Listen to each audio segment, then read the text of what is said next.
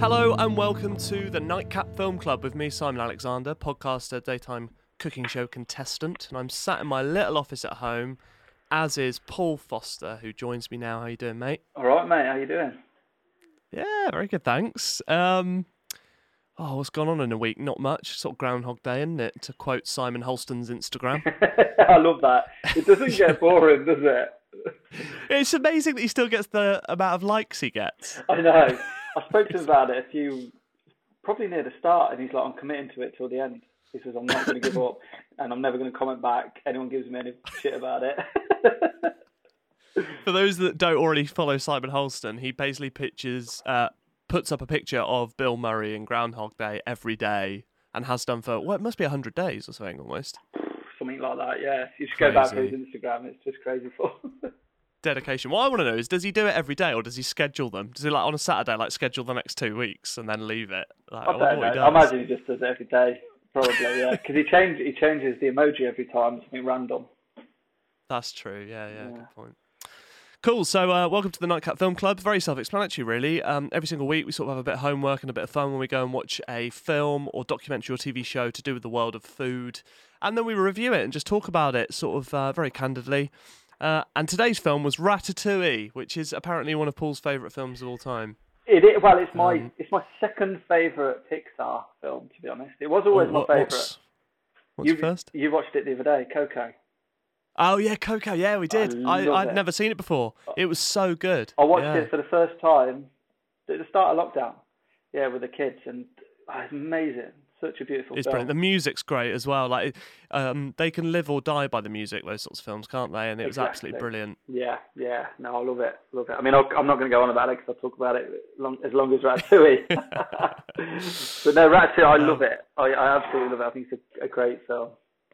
Yeah, so Ratatouille, it's one of those, when as soon as it came on, like the graphics and stuff, I was thinking, I reckon it's about 2012. That was my guess. It's 2007. 2007, yeah. 13 years old. Like that scares me, that sort of shit. That makes me feel very old. Yeah. I remember when it came out and I was so excited. They were talking about it whilst I was on stage. I was on stage at French Laundry in 2007, and it was just coming out. And then I found out they did all the filming there, and designed it on all the chefs, and Thomas Keller had done the design the dish at the end. So I was like super excited, and that probably plays to why I like it so much. I had no idea about any of that. So let's just start there then. So the kitchen and the chefs and what they're doing and the food was based all on the French Laundry. Yeah, so correct? Thomas Keller was a consultant. So he designed, the Ratatouille at the end, he designed that. And it's cool. Wow. It's a different sort of technique. I can't remember exactly where it's from, but it's like a confit bialdi, it's called, where they thinly slice it, bake it on the sauce, and then he just come up with that sort of spiral motion. Really satisfying looking, isn't it? Yeah. It is, yeah. And I just thought it was really clever. And then they observed a lot of the chefs, did a lot of filming in the kitchen, and that's what makes it so authentic. Like, because it is, and from a chef's point of view, I personally think it's take the rat out of it. It's one of the most, or if not the most authentic chef films there is. Yeah, which is odd to say, because you'd think there'd be. I mean, there is obviously elements of just bizarreness and fantasy because it's a kids' family film. Yeah, but there was actually a lot more education about food and the kitchen than I remember. Yeah, I turned to Hayley when we were watching it, and I suddenly realised, I don't think I've seen this film for maybe 10 years, and there's loads I'd forgotten. And rewatching it with sort of more of an ear of, I'm going to talk about this tomorrow, I was looking at it completely differently, and there was actually a lot of really like true to the kitchen stuff in there. It really is, and I think it's like I love Pixar stuff, even watching it before I had kids, but I think it's because they put so much detail in. They don't have to Hollywood it, because it's so incredible anyway. They have the best writers, they have the best sort of artists, the best directors. They employ the best of the best. So they create this beautiful world that you're sort of sucked into. So they don't have to Hollywood it. They don't have to add bullshit and fake it. It's the realness I think is so good. I agree. Yeah. Well, I think that's summed up really well in the first few scenes when you see Remy just burrowing between corridors and cracks, which is what a rat would do. But just that in Pixar world is spectacular, isn't it? And you feel like you're there, and you feel like you're genuinely, and that is like just magic, isn't it? It's just it doesn't matter how old you are. That is just fucking great. Do you know what they call that bit? They call it Rat Cam. It's on the special. Yeah, I watched the special features again. Did you? Oh, yeah. Love it. It just gives so much more context to what they're doing as Pixar. It's not just creating a cartoon like traditionally it would be. It's like we want to feel like you're there with the rat. So they made it feel as if you are a little cameraman following the rat around. So you're feeling what Remy's feeling. You're in the world with him, and they use like depth of field, like aperture in photography to create the same sort of thing you would see, blur out everything in the background and, really texture up everything that's close. So you feel like part of that world. I think that's part of the magic. I think you're spot on, and you do feel like that. You feel like you're getting the rat's perspective. It's not just an adult's perspective looking at a rat from a distance or whatever, and you really feel a part of it, and that is so clever. And it almost must be a fucking nightmare, because I was thinking, like, somewhere there's like, they come up with the script, they come up with the storylines, and then they actually have to go to the graphic designers, which are just like the guys just all day, every day. And then they go, right, so we need a rat, and he's gonna go, and then up through the roof, and then he's gonna go, and they're going, oh, for fuck. I was thinking, that scene later in the film, which we'll come to properly later, where they're, when they do that scene where they're literally, there's a chase through Paris. Yeah. And there's cars, and they get onto the... And I'm thinking, can you imagine the graphic designers, are you going having a laugh? That is a nightmare. That is going to take us. But that's what makes Pixar and Disney, stand out from the rest, isn't it? It's like that just quality of just... It is. It's mesmerising. They do. They stand out from all the rest. That's why it's not just a kids' film. And I was messaging... our manager at the restaurant, Jack, about it, and he watched it for the first time last night. I said, what do you mean the first time? He said, well, I was 27 when it came out and I didn't have kids. So I said, well, I was 25 and I didn't have kids. But I've always loved Pixar stuff, but now I get to share it with my kids. But I enjoy it for me, like all of their stuff, honestly. I had that feeling last night, that pang of when we sat down to watch it, just all the lights out, just sat on the sofa, just me and Hay, and then the Pixar logo comes on, the lamp comes across, and you just feel a bit I don't know, it's just it's the most comforting, fun sort of environment. And you get to enjoy it even more with kids, but even as an adult, you're just this is great, sort of easy escapism, isn't it? Exactly.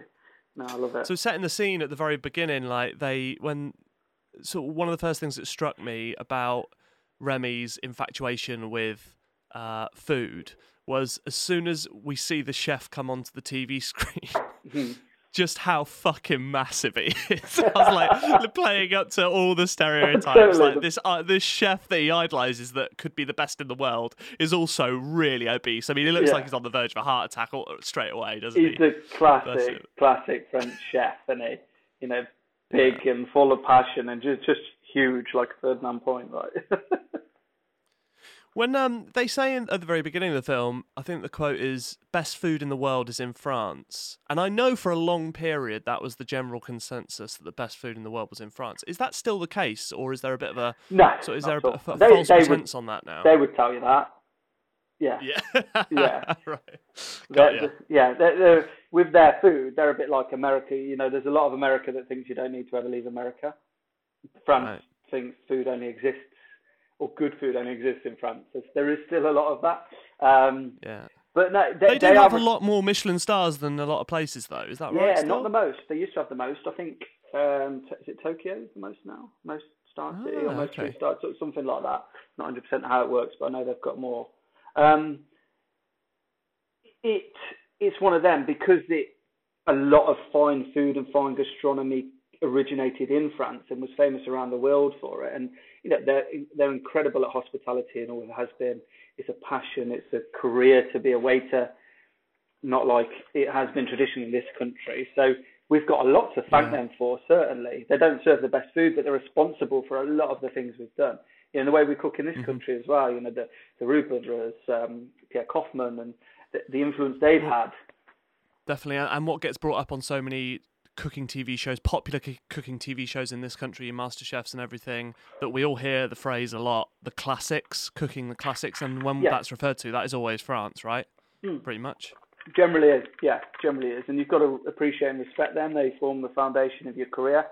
And also, you know, around the world, even the most non-French restaurants, you still use the terms commis chef de partie, demi chef de partie, you know, sous chef, all those terms. That's French kitchen terms. You know, and we had oui chef quite a few times, didn't we, in the film as well? Yeah. And that still gets uttered by everyone now, doesn't it? It does, yeah. Yeah, it's still everywhere. Yeah, even the most non-French places. It's because it's, you know, it's part of the tradition, and let's say we have got a lot to be thankful for. Apart from do people say oui chef in your kitchen? Sometimes. I'm not that strict on it because, like, in the kitchen's so small out the front, that there's only two of us in that front bit and one or two around the back. You don't need to call an order on, so the order comes on, you both see it. There's no, like, you know, check on samage. There's none of that, like I have done in other kitchens. And, you know, I never made them say we. Like, for kitchens, you have to say we. Or kitchens I've worked in, you have to. You can't say yeah. Got ya. So sometimes to piss the chef off, you'd just be like, yo. Which would not go down well. But if you say it in the right way, the right frequency, they wouldn't know who it was. And, yeah, everyone would get shouted at. But yeah, for me, it's like say we, say yes, just fucking acknowledge me. I don't mind. Yeah, that's fine. I like that. Yeah, and after we sort of like gather that Remy's fucking into his food, everyone else just wants to scrounge. I think his dad is a bit like, you know, similar to Grant's dad, weirdly, in Chef's Table in the first episode. Remy's dad in Ratatouille is like, fuel's just for food, mate. Food's just for fuel, mate. Just, you know, get it down you. Doesn't matter about the taste. And it's interesting how, like, a real-life documentary about an elite-level chef and also Ratatouille, which was filmed years before, the same theme occurs in both. And maybe that is because there's a lot of that in people's, or chefs, successful chefs' motivation throughout their careers, is that curiosity and that sort of, like, I don't want it to just be fuel. I want it to taste great. I want to make sure that even if it's just a Tuesday night, I'm cooking from scratch and I'm going to try and make it better and stuff. I love that that's a theme in this film. Yeah, and I can empathise with that. You know, my dad was the same. It was just fuel. It didn't matter. But then I was like, why does this taste good? Then you start, the questioning starts, and then you're like, well, they're wrong. So, you know, I can find more here, and then all of a sudden it just snowballs. Yeah, I love that. Although I was a bit unsure of, you know, when we first sort of see that, like, I don't know what's the best way to describe it. He like goes into almost like a mind palace where he's tasting. Do you know what I mean? There's like those firework representations of what the saltiness and the nuttiness, you know, that bit. And he's got a strawberry and some cheese. I'm like, what the? Would that can't work? Surely. What, strawberry and cheese? Yeah. Yeah. Yeah, the right cheese. Yeah, I mean, like you think about people have chutney with cheese. Yeah, I guess I thought, like, you know, soft cheese in cheesecakes and those sorts of things. But he just had this lump of cheese and literally a strawberry, and in my head I was thinking, I don't know whether that would go down great. But it would work better with, you know, like creamy cheeses, like brie styles and things like that. Yeah, I suppose so. That's where I would go with it, not like a hard cheese really, and a strawberry. That's a bit weird. Yeah, I mean, see why they're doing it in the film. They're just trying to show that, like, that tastes great, put them together, and like, wow, like it creates something else. But it's what I liked about that in terms of it being I keep saying kids film, family film, is that is quite challenging. It's that they could have picked two ingredients that were matches made in heaven that everyone was familiar with, so that they could like jump on board. So to straight away decide to use a strawberry and cheese, which is unusual compared to, say, if he had a leaf of basil and a tomato in his hand. That's interesting that and like you said, that is authentic. That is genuinely a guy that is a rat that knows what he's talking about. What am I talking about? He's got a name. Yeah, actually. Remy, sorry. Yeah, we'll call him Remy, not the rat. Also, it was one of those, for any Friends fans out there, they'll know what I mean, but right at the very end of Friends, at the very end of season 10, they move out of Monica and Rachel's apartment, and Joey sat there, and Joey looks round and goes, "Has it always been purple?" And it's sort of like a beautiful payoff, like joke, because it always has been. Yeah. But without all the furniture, it really hits you. Yeah. And it was literally the same for me in this film, where at the end, I literally turned to Haley and I was like, "Has he always been blue? Has it always been a blue rat?" There's no what. That is such a random thing that they. Why is he blue? He's different to all the others. His dad and his brother. His brother's brown. His dad's kind of purpley brown. I think. Remy's adopted, mate. He must be. Yeah, his mum was messing about. Yeah. Yeah, that made me laugh. Actually, there was a bit early on that reminded me of you when, he's trying to convince his brother that there's more to food than just fuel, and they're on top of the roof. And the lightning strikes, and they ask him, "How did that taste?" And obviously, because of the lightning striking, it goes all smoky. And he says, "Oh, it tastes a bit lightingy."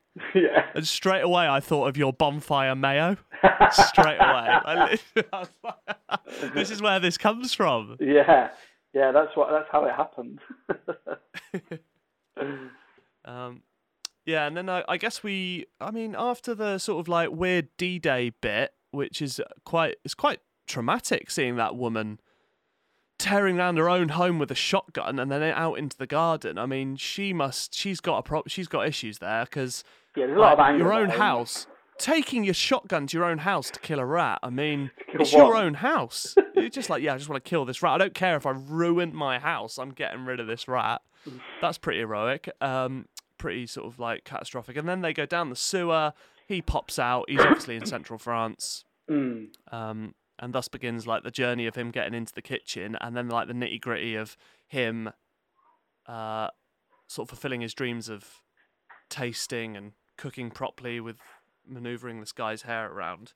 How authentic was the sort of look and style of that kitchen when he first peers in and looks around, and sort of like, does that straight away just go, yeah, there's no like, oh, that would never happen, or that wouldn't look like that? It feels like a French kitchen. Don't have a lot of experience with French kitchens, but got a lot of experience with kitchens. And it feels like you're in a kitchen. Just and how they sort of create the atmosphere of the noises and the people moving in the background. Because I obviously looked at it a lot more than I normally would this time. It just genuinely feel very authentic, the way they're talking, the way they're shouting, the way people are standing. The chef just sat in his office. Down to the little down to the little detail. I suppose so. When they were at the, I don't know how much you sort of picked their brains about it when you were there, but did they film at French Laundry and then basically almost change that into Pixar, or do they just sort of like take notes and pictures to like get inspiration, or was it legitimately? It doesn't actually say how they did that, so I don't know if they. I assume they did, because the movements are right, just the way it works. Because there's a bit in the special features as well. You know where Linguini's going to his little pokey flat and he's trying to get his bike in and he's like ramming it through. They did, and with all these scenes, and they speak about it, it's really interesting. They got a guy with a bike just trying to get it through a small door, and they watch it back. And it's not just about how he get the bike through. Like the director's like a really detailed guy. Barry Bird or something his name is. He was like, I like what his hand did there, and just the way his hand moved there. These things that you would never even notice, but your subconscious does, and gives it that real feel to it. And they just go through it, just for that one throwaway scene, just coming into that house with a bike. So I imagine they do the same for the kitchen. You know, how the chefs move, how they toss a pan, what's going on. Yeah, that's amazing, and it's a beautiful way to demonstrate the whole kitchen and the actual restaurant in the scene where Remy accidentally falls through the window and he's trying not to get caught, and it's really fucking stressful to watch, because you think it's going to be over, and then it goes again, and then he goes in the oven, and then he goes out into the restaurant, and then back on a tray, and like it's a constant. Apparently that's what the Disney World ride is based on. It's based on that sequence. Is it? Okay. I've never been, but my girlfriend has, with her sister, and she said that is what the actual ride is you getting caught by everyone trying to get in and out of the kitchen, which sounds incredible. That does, yeah. But you do, they create the atmosphere, and you're nervous for him. When he falls in that dishwasher water, you're looking up like you're the rat at the fat chef looking in the water. Yeah, it's amazing. Yeah, it's so good. When one of the first things that he sort of does in the kitchen is he's about to escape and then realises, oh, the soup's fucked, I want to fix it, and he can't help himself. Yeah. So he goes back, Now, some of the ingredients, I can't tell what they are because they're a bit cartoony. But is there even logic to the sorts of spices and herbs he uses to fix it? Because that was one thing I was a bit dubious about. Or does it not matter? Are we just like Not glossing really. over that? If you break it down, there's no real logic to that at all because you never know fine. what the soup is, and it's a massive pot, and he puts one sprig of parsley in. You know, parsley don't have much flavour as it is, and it ain't touching that. And Good point. It's obviously big. It's obviously an important part of the story, but yeah, if we break that down, it's like there's no logic in that. Yeah, that makes sense. Then when Linguini discovers that he is the genius and asks to take him to the river, and you got that horrible scene where he's like looking in the glass going, oh God, I'm going to throw it, and you think, oh, don't throw him in the river. Although I was thinking, that's going to float, isn't it? He's going to float if he chucks Yeah, it but in. he ain't getting out. Fine. Yeah, he's not getting out, that's a good point. But then he lifts him out and he starts talking to him and realizes that he can nod and stuff. And at that point, that's one thing I'd forgot from the first time I'd watched it, is that he can't talk to the humans. No. That was a really unusual creative decision, because later on, you know, when he's doing the press conference and he's under his hat, and Remy starts getting frustrated with Linguini that Linguini's taking all the credit. Remy then goes to go, he basically goes, but it makes a noise. Yeah. And then Linguini covers up and goes, oh, sorry, I've just got something in my teeth. Well, so wait a minute, you can hear him then. He's just it's like, actually, is Remy just deciding not to talk to you?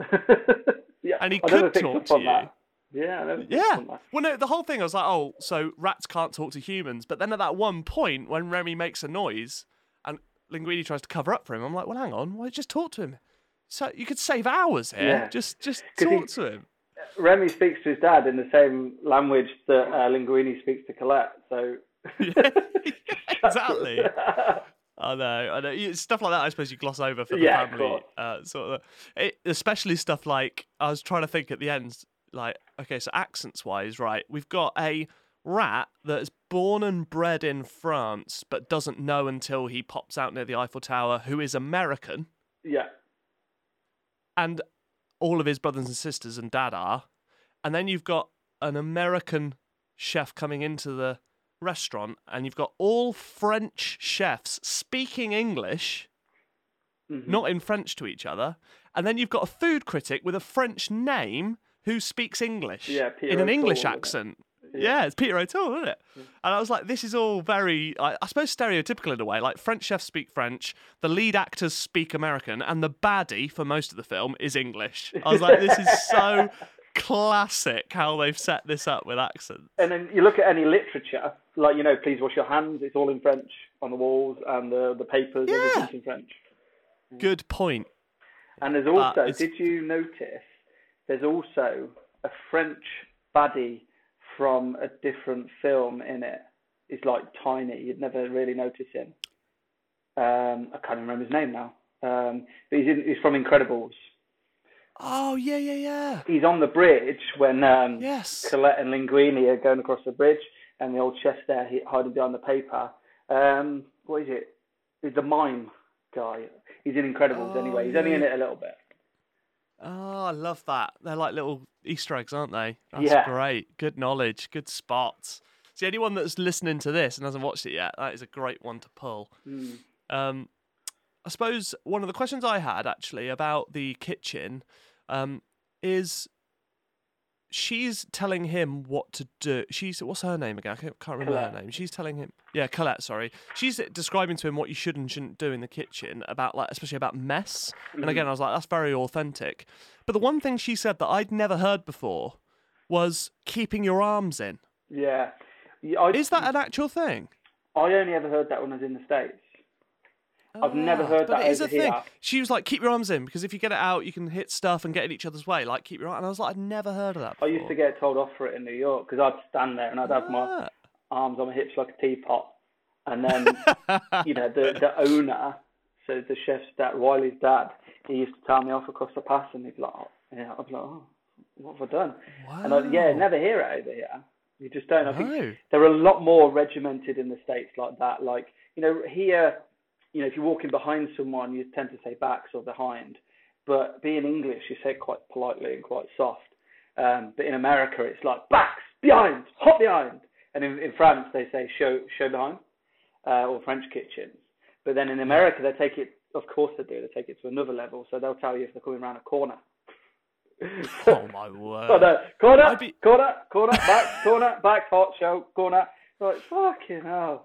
Oh gee, that's too much. I'd forget what I'm doing with the food if I was worried about what I've got to say when I'm walking around. That's crazy. But I guess if you are, if you're walking around a blind corner, you've got a big tray of something that might be hot. If someone else is walking around that corner. So, I get it. It's just English, we kind of don't do that, do we? Yeah. Sorry, excuse me. Sorry. No, I'm sorry. So true. Actually, Colette is another really sort of pivotal character for another way, because she brings up the theme, which again is quite a bold thing to do in, a family-friendly film about the whole women in kitchens thing. Like, she's the only woman in the kitchen. She makes a point about that and how much it's a travesty. And of course, like by the end of the film, she's almost basically the head chef with Remy, isn't she? Yeah. She's basically it. And I think that was quite because that's a pretty on trend sort of theme, and there's 2007. It's pretty cool that they put that in there, because I guess they didn't have to. In a subtle, non-militant way that would stick in the minds of children. But she's a badass, isn't she? A lot of women have to be in kitchens where they're male dominated, and like when she goes through all the characters, every one of those characters I've seen in a different kitchen. Like someone who's been in prison. This leads me perfectly to my next question for you, which is, if you could, I know I'm springing this on you now, but if you could recreate Ratatouille for real life, who would they all be? And they've got to be like real chefs. And it could be like, so who would Linguini be? Oh God, he wouldn't even make it in the store. Wouldn't even make it. Yeah, like. Fine, okay. Who would the little evil head chef be? The little guy. See, I've met guys like him, and he's just. Obviously, he must be talented to get to the top, but he's got small man syndrome, clearly, anger issues. I've seen a lot of that in kitchens, and they don't tend to make it to the top. Sure. There'll be the little bitter chef de partie who's, always a bridesmaid, never a bride. Yeah, never made actually, you've hit the nail on the head there, because one of the things I wrote down was short man syndrome, and it's really nice that Pixar deliberately, because I think if he's tall and a bit boisterous, he's automatically a bit scary. Yeah. To have that classic short man syndrome, then it was all about ego and stuff rather than his physicality. Yeah. And I thought that was quite a clever way of presenting him. Yeah, exactly. And then, I've worked with many chefs that have been to prison. Just, it's a bunch of pirates, isn't it, generally? Or Rihanna explained it the best way once, like kitchens are full of lost boys. A lot that, from, generally from, sort of broken homes, things like that. He kind of stumbled the way in. It's not like I passionately wanted to be a chef. That doesn't happen so often. People stumble upon it because, lost boys got some creative flair, or they attracted to that boisterous environment, or like the army or something like that, where you've got that like father figure. I'm getting a bit deep into it now, but you do find a lot of kids that haven't had dads or a real proper father. They're attracted to somebody with, that position, that father figure, that head chef who's strict and will teach you those lessons. There's loads of sense in that. Lost Boys, I love that idea. That's really clever. Yeah, no, get a lot of it.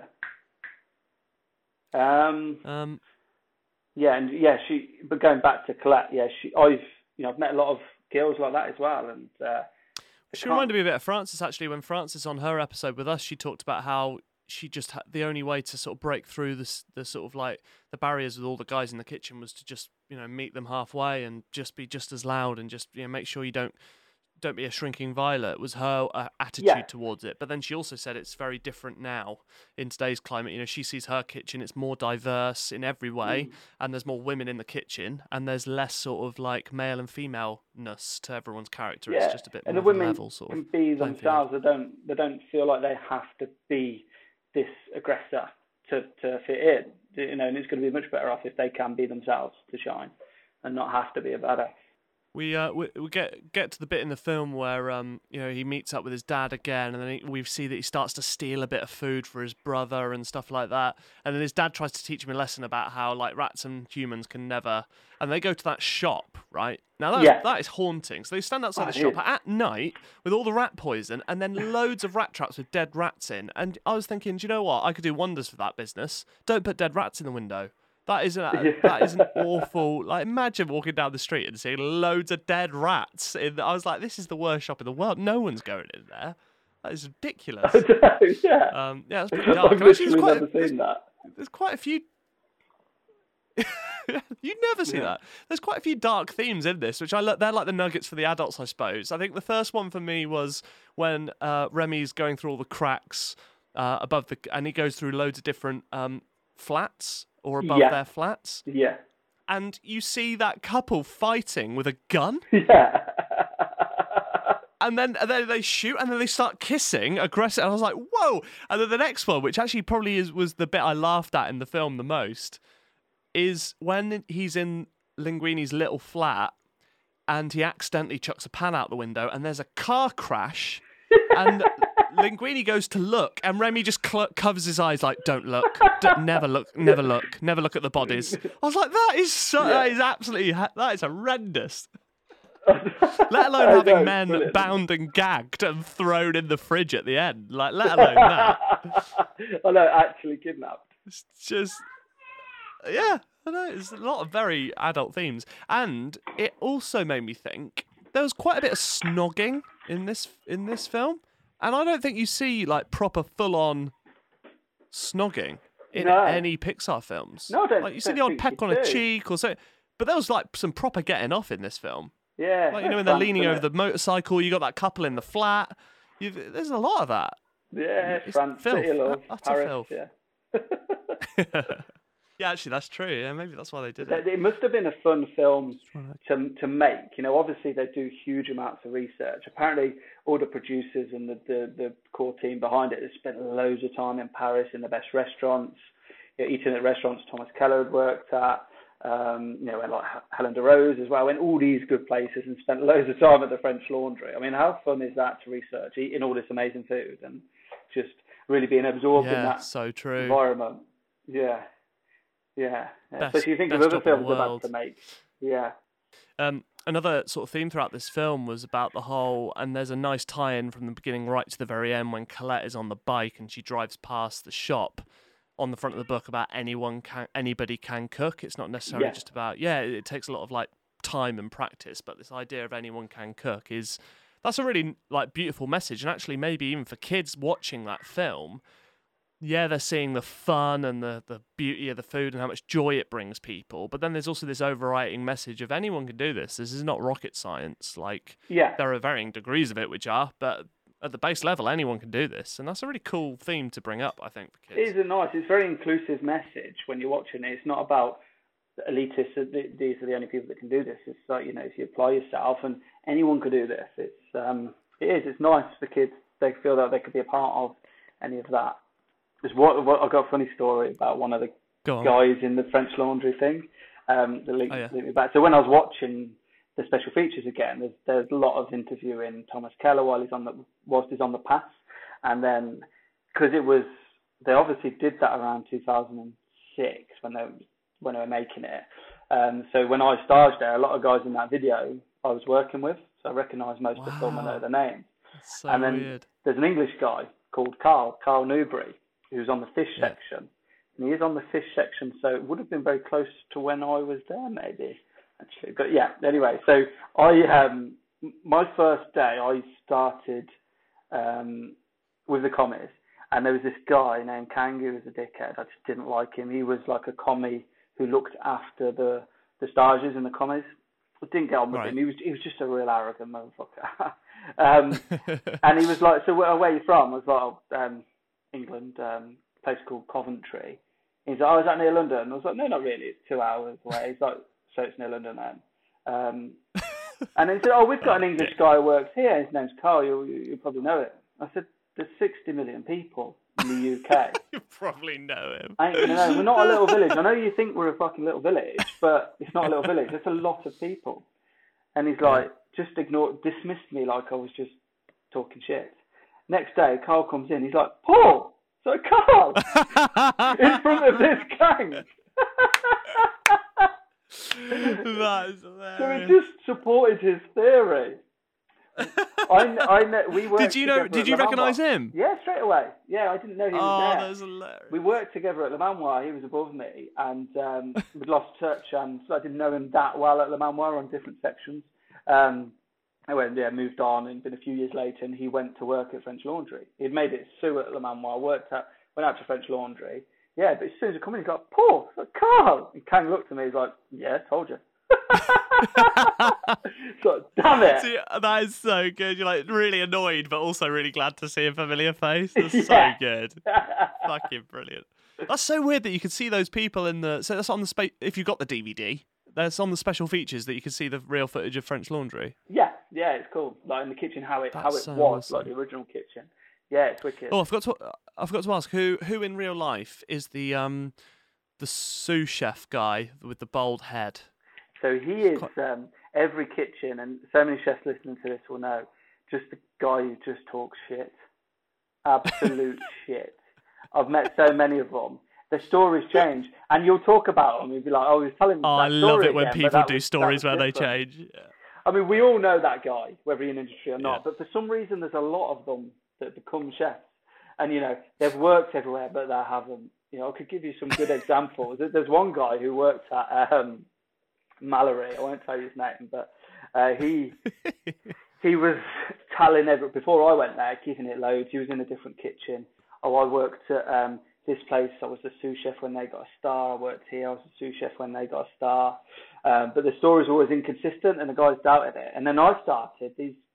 My team were telling me. I was like, okay, well, I know the chef there. I'll ask them. And I was like, this such and such. He said he was your sous chef when you got a star. I was like, no, he was a chef de partie, and he did a runner a year before we got a star. Oh my word. That is just, why would you do that to you? You must be so insecure to make shit up like that. There's just no need. No one's expecting it from you. You've got the job. Just get on with it and learn. Like, why? Oh, man. And then there was another place he worked. There was a 2-star, and he said he was the sous. And again, I knew the chef there. So I text the chef. I was like, you know, such and such. He's like, no. There's a lot of people come through here. But I'd remember the sous. So I took a sneaky photo of him in the pastry. Sent him a picture. He's like, never seen the guy before in my life. Oh, man. It is, in a weird way, so rewarding when you get the text back you want. Like, yes, I knew it. Yeah, just show everyone. Bollocks. How am I going to call him out on this? How many different ways are there? I could absolutely screw him here. Well, what I'd do, I'd never tell him. You'd just ask him more and more and more questions. And then I'd be like, I know such and such. He's a mate of mine. And then the face is like, shit. Classic. I think you're right. I think that's every kitchen, mate. There is someone like that, isn't there? But maybe every office as well. There's someone in there like that. Yeah, I love it. Towards the sort of back end of the movie, obviously he gets pulled into his dad's sort of gang again, and he's like, oh, shall I go back? What should I do? That sort of dilemma phase of the movie. Linguini, everything's gone downhill for Linguini because he's told all the kitchen. I thought the kitchen were very okay with the idea and believed the rat thing straight away. You know, when he literally goes, right, okay, I'll come clean. It's been a rat all along. And then they don't even question it. He just goes, I'm leaving. And they all just walk out. They don't even question it. They don't, what are you talking about? Like, a rat? Are you having a fight? Like, they just go, oh, rat. Disgusting. Yeah. Like, just literally just walk out. They're so okay with it. They're so accepting of it, like it's normal. Yeah, so in a real kitchen, that would be like, because, you know, drugs historically have been pretty rife in kitchens. They'd be like, oh, he's been at it again. So weird.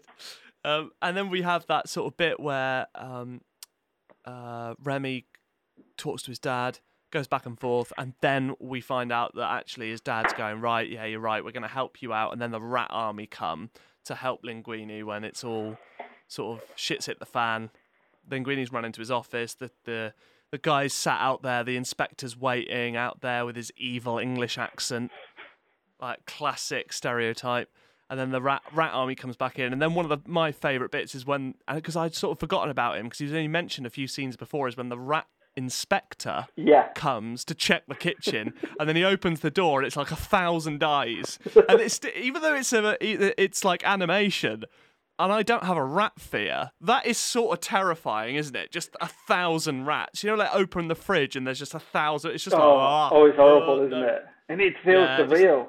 Like the scene when Colette comes back and they're all over the sections, and it's like, imagine walking into a kitchen with all that. Oh God, it looks like a bush took a trial or something, doesn't it? It's bloody awful. But yeah, it's super cool, that payoff. And then I think like Remy's sort of, I guess the story from him is that he watched all those shows and read all those books, and then you get that nice payoff of when he's got the kitchen in working order and all his other rat mates are helping him.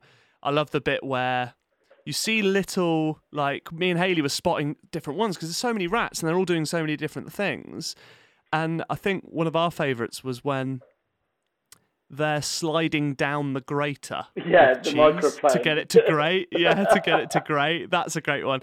And then he goes, right, tasting. And he walks between the pots and they all throw a spoon down. He goes, bit more salt, bit more. And it's like, that's just a great montage, that whole scene. Really it's cool. Brilliant. It's brilliant.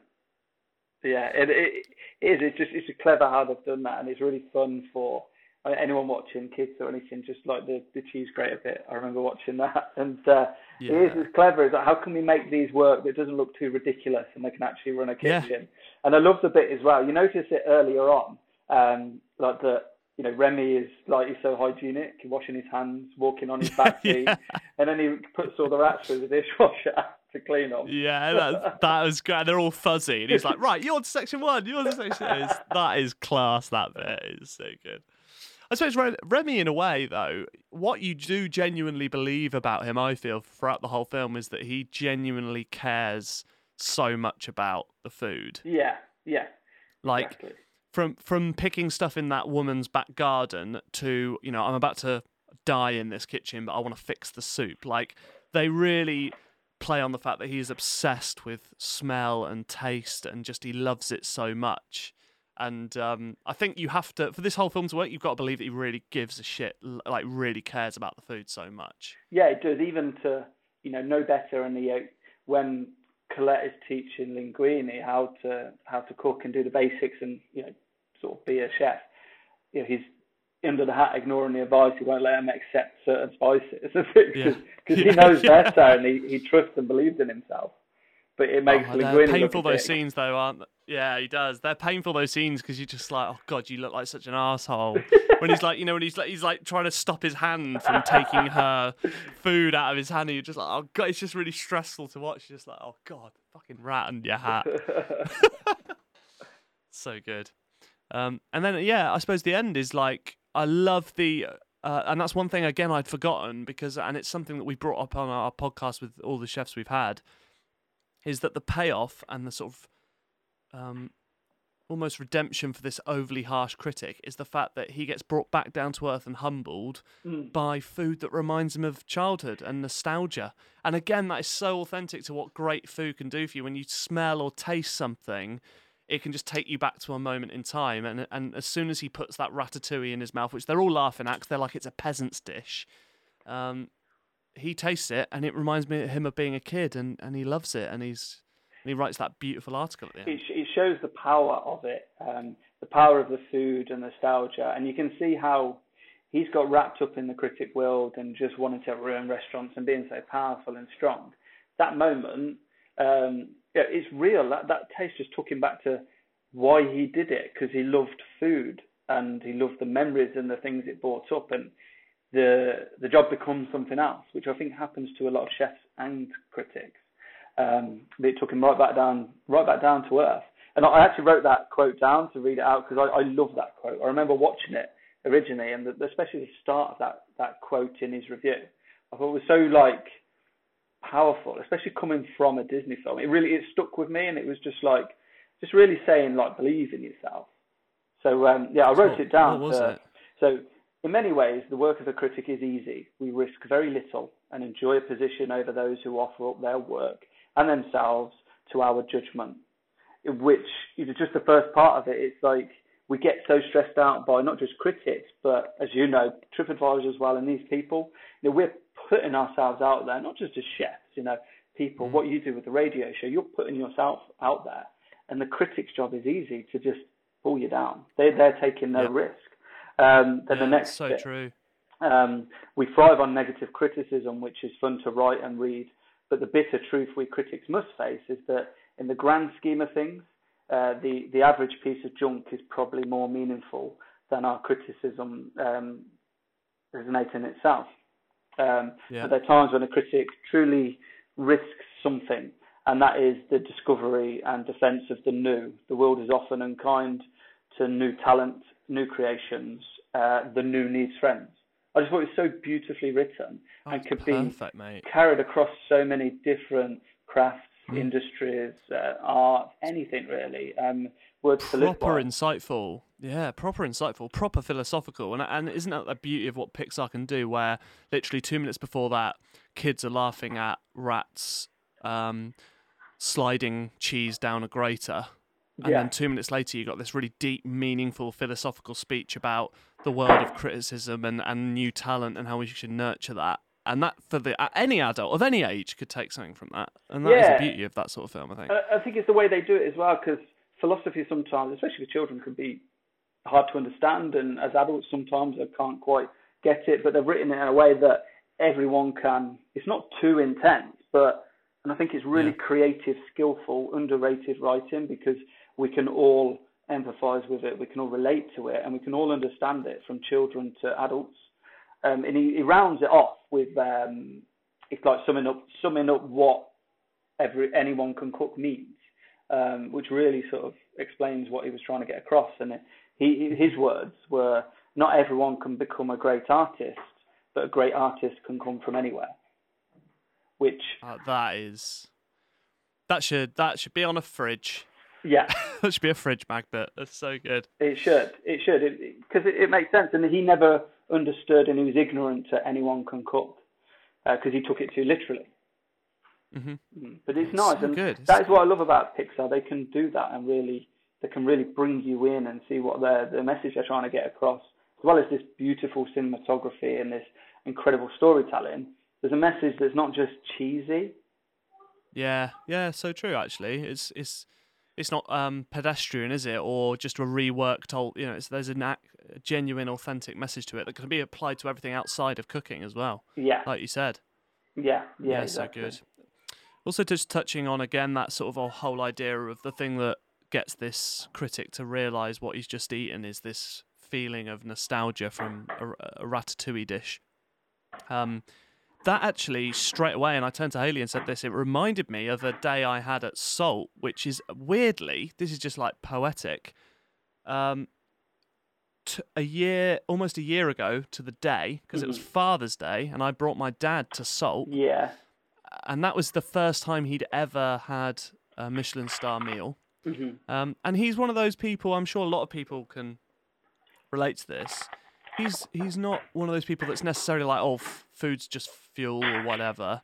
He's open to new ideas. He just doesn't know where to start or what to look for. Or do you know what I mean? So he is curious, but he's just never really dipped his toe into the water. Yeah. So it was really nice taking him, because we had a meal on Father's Day, and I knew, because of Salt's sort of like attitude, your attitude towards the atmosphere would be very comforting for him. He wouldn't feel out of his depth or intimidated. Yeah. And he had a dish. You probably will be able to tell me. Was it the tongue? It was with mackerel. Oh, the mackerel. Was it mackerel and gooseberry? It had gooseberry on it. Yeah. Was it? I think it was mackerel. Probably been mackerel, gooseberry, elderflower in some way. Yeah, yeah, and he had, and the gooseberries were basically just slightly pickled or something. They were almost, they just sort of, that bitterness had gone, but they were basically raw, and they were familiar to Dad as a texture and a flavour. And within 10 seconds of eating it, he was telling me a story about picking gooseberries in his mum's back garden when he was a kid. There you go. And he did, but it was involuntary. He was just, oh my God. He was like, I haven't tasted a gooseberry like this since. And that is just, it is like magic, isn't it, really? Yeah, it is. And it's so easy to sort of gloss over that. But when you break it down, it is like it's the simple things that are so powerful. His guard's down, he's enjoying it, and he's genuinely come to that without you interviewing him, without you asking. Yeah. Honestly, a genuinely beautiful end to the film, and it's probably up there with one of the most underrated endings to a Disney or Pixar film, I reckon. Like that sort of philosophical angle. Like, it's quite powerful stuff for a Disney film. It is, but like we touched upon earlier, it's powerful, but it's not overpowering. It's not like, God, they've gone deep here. Yeah. It really fits in with the theme, the flow, and it's not like this Hollywood happy ending. It's a nice ending, but it kind of wraps everything up. But just in Ego's quote. Yeah. I really love the ending, because you're right. It's not like a classic, happily ever after. Well, it isn't, because it's like, right, well, obviously the restaurant closed down because we bound and gagged 2 people and put them in a fridge. So, I mean... Kidnapped by rats. I mean, yeah, no one got arrested, but we're definitely going to be closed down. But then it's this lovely thing of they set up their own little place called Ratatouille, and the English reviewer is in there, and it's intimate setting. And then the coolest bit is the little rat restaurant they've got upstairs. That looks fucking awesome. It looks better than the restaurant downstairs. I want to eat up there with the rats. It looks great. It's just a really lovely sort of like payoff where it's not too Hollywood, but it's nice, and it feels almost, for the want of a better word, because there's loads of fucking rats in it, realistic in a weird way. Yeah, because if Gusteau's had carried on and it was like really successful, it wouldn't have felt right. It's like it's closed, but they got the happy ending. Ego's been knocked down a peg or two, but found himself. He's got his beret on. He's all happy. Yeah, exactly. It's nice, and really Linguini good. and Colette are obviously together, but they're not like, it doesn't end with this fairy tale wedding that's cheesy. It's nice. Yeah, I really enjoyed it, mate. It'd been a while since I'd seen it, and I think in my head I'd sort of like glossed over it a bit as like, just another Disney film, but it was really good. What was the IMDb rating? What do you reckon? Oh, I don't know actually. Bearing in mind, Shawshank Redemption is number 1 at 8.9. So I know that Coco is the highest on IMDb randomly, because I found that after I looked it up. Yeah. So what's that, about 8.4 or something, Coco? I don't know. I just know it's in like the top 50 or something. Yeah, of all time. I don't know. Is it about 7-ish? It's 8. Is it? Yeah, so really high. It's one of the highest Pixar films, which is really impressive, actually. Ah, good.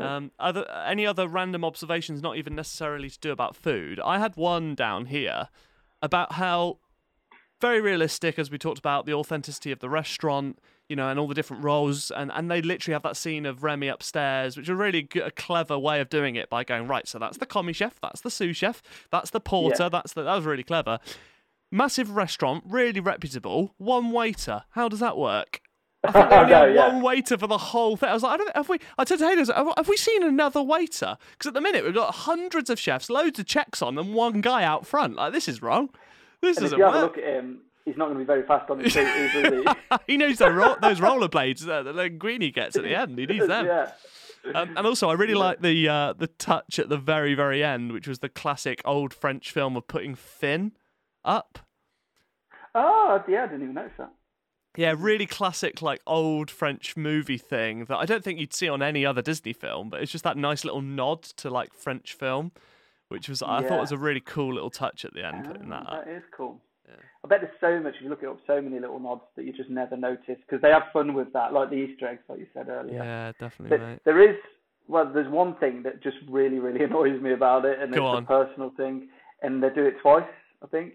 So when Linguini's got Remy in a jar, and he's asking him what he put in the soup, and he's like, "Do you rosemary?" And he's like, "Yeah." "Well, that's a spice, isn't it?" He's like, "Yeah, that's a herb."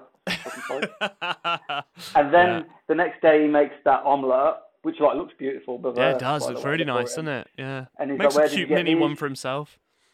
Yeah, never gets to eat it. And then he's like, "Where did you get these from?" And he points down, and they're herbs. And he's like, "Well, I'll buy some spices." Not herbs. Not spices. It's ridiculous that it annoys me, but I think they put so much detail in. Yeah, no, I think you're right. With the level of detail they do go through, how can they get something like that so wrong? That is 100%. I'm with you there. Awesome. I really enjoyed that. That was a great one. I was thinking a bit about what we've still got quite a few. We've had loads of suggestions. Keep sending us suggestions, by the way, at the Nightcap Pod on Instagram, Twitter, Facebook. I reckon we should go big here, and I reckon we should do Burnt. Okay, yeah, I'm down for that. Bradley Cooper film. Yeah. I saw it when it first came out, but I could definitely do a rewatching it. I quickly checked it up on Wikipedia, and I forgot that like there's so many big names in it. It's like there's a lot of. There are. And there's a few big names behind it as well. Yeah, like and so Ramsay and Waring. Yeah, they're consultant chefs, weren't they? So I think there's a lot to unpick there. And then also we've got the whole sort of Michelin star and the inspectors component, which I think there's a lot of bullshit in there, isn't there? So I think it'd be a really good one to unpick and do next week. How do you feel about that? I think that's a great shout, mate. Yeah, we'll do that. Is it on Netflix? I think it is, isn't it? Yeah, I think so. I'll do the regular post. I'll find it anywhere. Yeah, I'll do the regular post at the weekend to let everyone know what platforms you can get it on. But yeah, I think that'd be a really good one. That. Yeah, that's a good shout. Sweet, nice one, mate.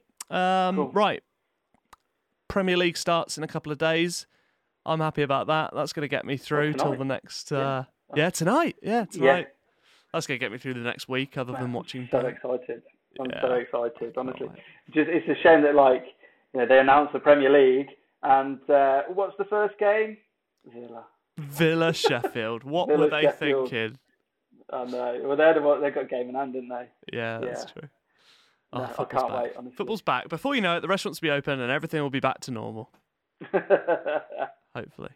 Cool. Thanks so much for downloading, and pick us up again next week when we do the film Burnt. And as I said, follow us on Facebook, Twitter, Instagram at the @nightcap_pod on all. See you next week, mate. Cool. Catch you later, mate. Good to speak. Finn.